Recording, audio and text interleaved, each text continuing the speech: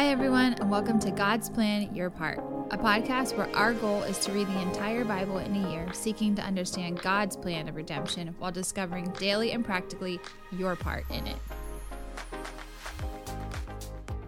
Today we're looking at Job 29 to 31. Correct. If you were to look at the headings in your Bible, at least in the ESV, it's Job's summary defense, followed by Job's final appeal. And I think if you listen to the reading, you can sense like finality in it. Like Job is basically looking over his life. You can see over the last 30 chapters that we've read, Job is becoming more and more convinced that he hasn't done anything wrong, and he wants to stand before God and plead his case before God himself, because he is convinced that he has lived a life with integrity. We saw integrity kind of become a theme yesterday. He continues that theme today.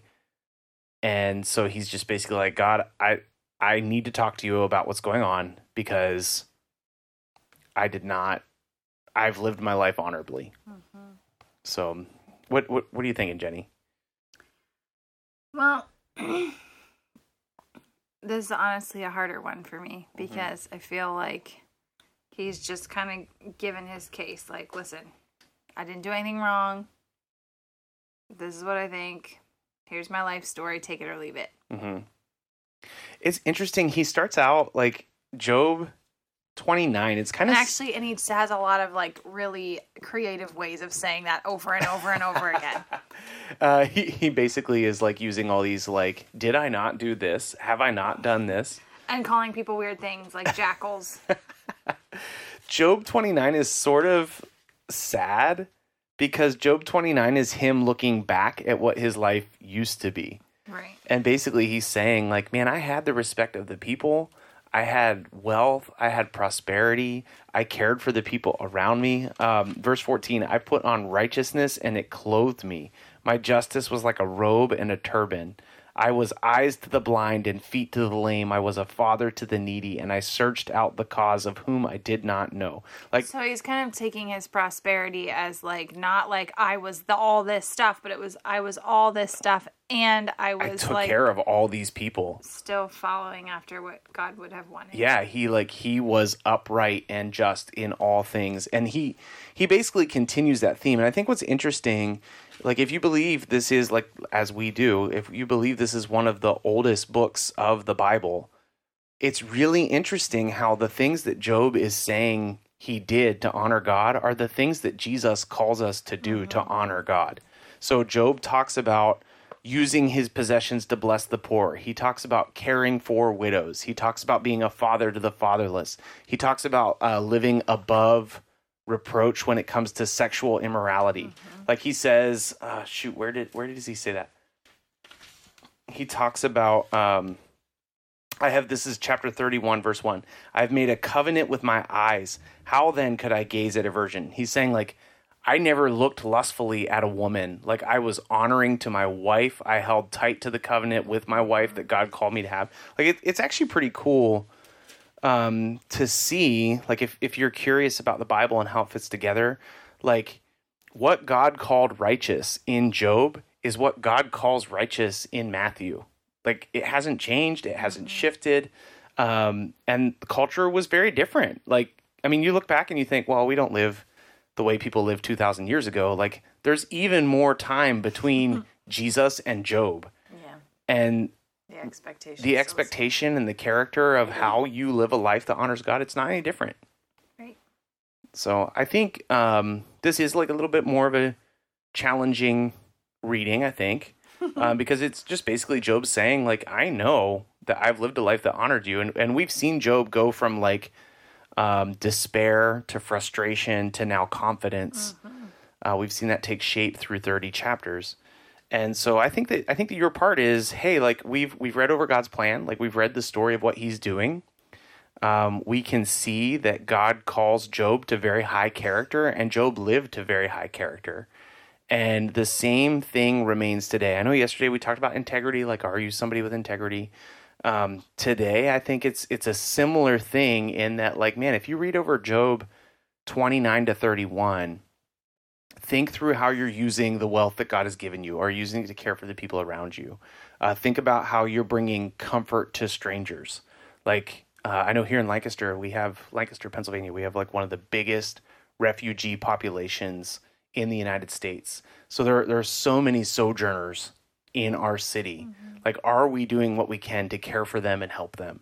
I think it's also a challenge too, to be able to say confidently, like Job did, yes, I am doing these things. Yeah. Yes, like God can attest to this because I'm making it a priority. So like it's almost like a challenge to rise to that same level of integrity. That's exactly it. Like, rise to it and honor God with your life. Like, you only have one life to live. Like, man, live that life to honor the Lord and bless other people because you're honoring God. Regardless of your circumstances. Exactly. All right, guys, that's what we're getting from Job 29 to 31. Let us know. What'd you see? You can send us an email at godsplanyourpart@gmail.com. We'd love to hear from you. So we'll be back again tomorrow. We'll see you then. Bye. Job 29.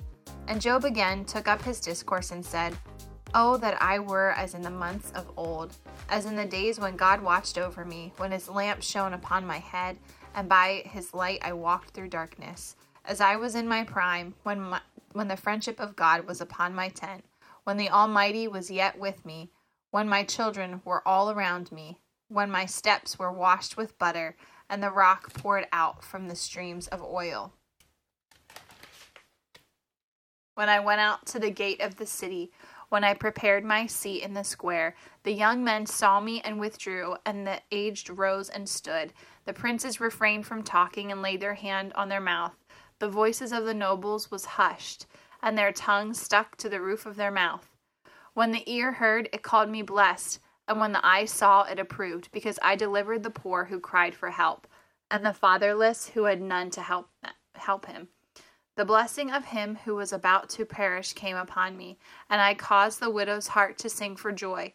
I put on righteousness, and it clothed me. My justice was like a robe and a turban. I was eyes to the blind and feet to the lame. I was a father to the needy, and I searched out of the cause of him whom I did not know. I broke the fangs of the unrighteous, and made him drop his prey from his teeth. Then I thought, I shall die in my nest, and I shall multiply my days as the sand. My roots spread out to the waters, with the dew all night on my branches. My glory fresh with me, and my bow ever new in my hand. Men listened to me and waited and kept silence for my counsel. After I spoke, they did not speak again, and my word dropped upon them. They waited for me as for the rain, and they opened their mouths as for the spring rain. I smiled on them when they had no confidence, and the light of my face they did not cast down. I chose their way and sat as chief, and I lived like a king among his troops, like one who confronts mourners. But now they laugh at me, men who are younger than I, whose fathers I would have disdained to set with the dogs of my flock. What could I gain from the strength of their hands? Men whose vigor is gone.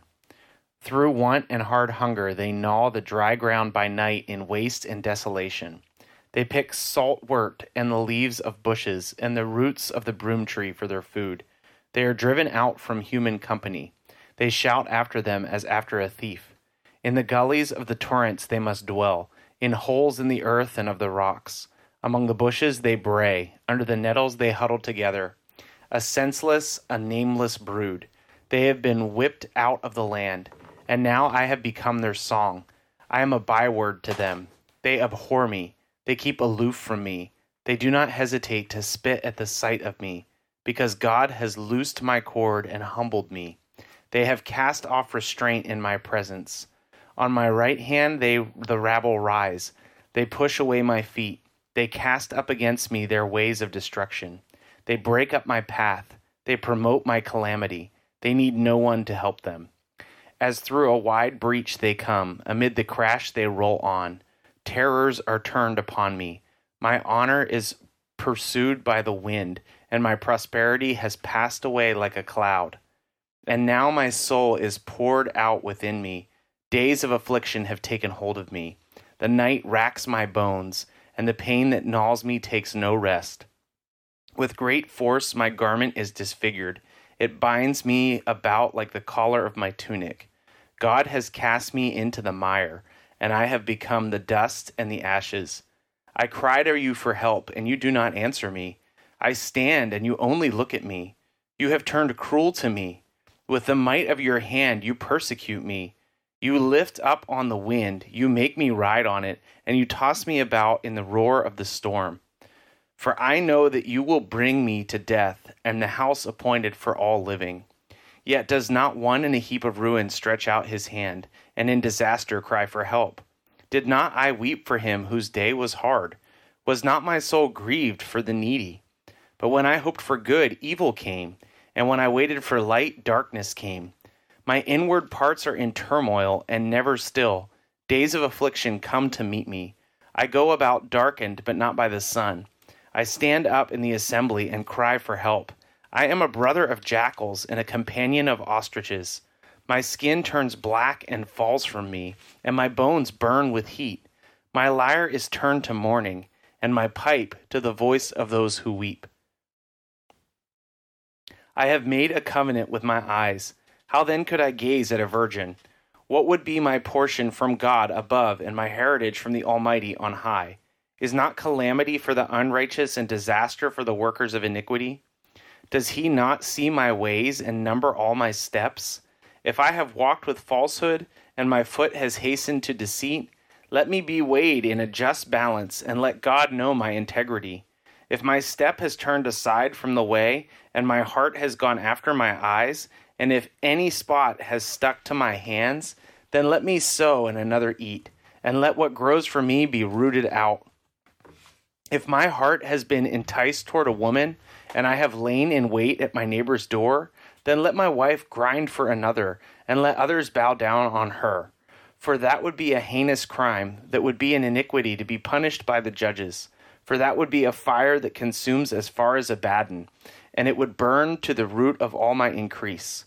If I have rejected the cause of my manservant or my maidservant, when they brought a complaint against me, what then shall I do when God rises up? When he makes inquiry, what shall I answer him? Did not he who made me in the womb make him? And did not one fashion us in the womb? If I have withheld anything that the poor desired, or have caused the eyes of the widow to fail, or have eaten my morsel alone, and the fatherless has not eaten of it, for from my youth the fatherless grew up with me as with a father, and from my mother's womb I guided the widow. If I have seen anyone perish for lack of clothing, or the needy without covering, if his body has not blessed me, and if he was not warmed with the fleece of my sheep, if I have raised my hand against the fatherless, because I saw my help in the gate, then let my shoulder blade fall from my shoulder, and let my arm be broken from its socket. For I was in terror of calamity from God, and I could not have faced his majesty. If I have made gold my trust, or called fine gold my confidence, if I have rejoiced because my wealth was abundant, or because my hand had found much, if I have looked at the sun when it shone, or the moon moving in splendor, and my heart has been secretly enticed, and my mouth has kissed my hand, this also would be an iniquity to be punished by the judges, for I would have been false to God above. If I have rejoiced at the ruin of him who hated me, or exulted when evil overtook him, I have not let my mouth sin by asking for his life with a curse. If the men of my tent have not said, who is there that has not been filled with his meat? The sojourner has not lodged in the street. I have opened my doors to the traveler. If I have concealed my transgressions as others do, by hiding my iniquity in my heart, because I stood in great fear of the multitude, and the contempt of families terrified me, so that I kept silence and did not go out the doors. Oh, that I had one to hear me. Here is my signature. Let the Almighty answer me. Oh, that I had the indictment written by my adversary. Surely I would carry it on my shoulder. I would bind it on me as a crown. I would give him an account of all my steps. Like a prince I would approach him. If my land has cried out against me, and its furrows have wept together, if I have eaten its yield without payment, and made its owners breathe their last, let thorns grow instead of wheat, and foul weeds instead of barley. The words of Job are ended.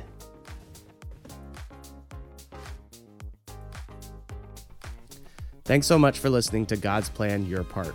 If anything stuck out to you, if you have any questions, or if you'd like to receive a Bible, you can email us at godsplanyourpart@gmail.com. Also, if you're enjoying the podcast, please consider supporting us through the link in our description. We love that you're on this journey with us, and we hope you have a great day. See you tomorrow.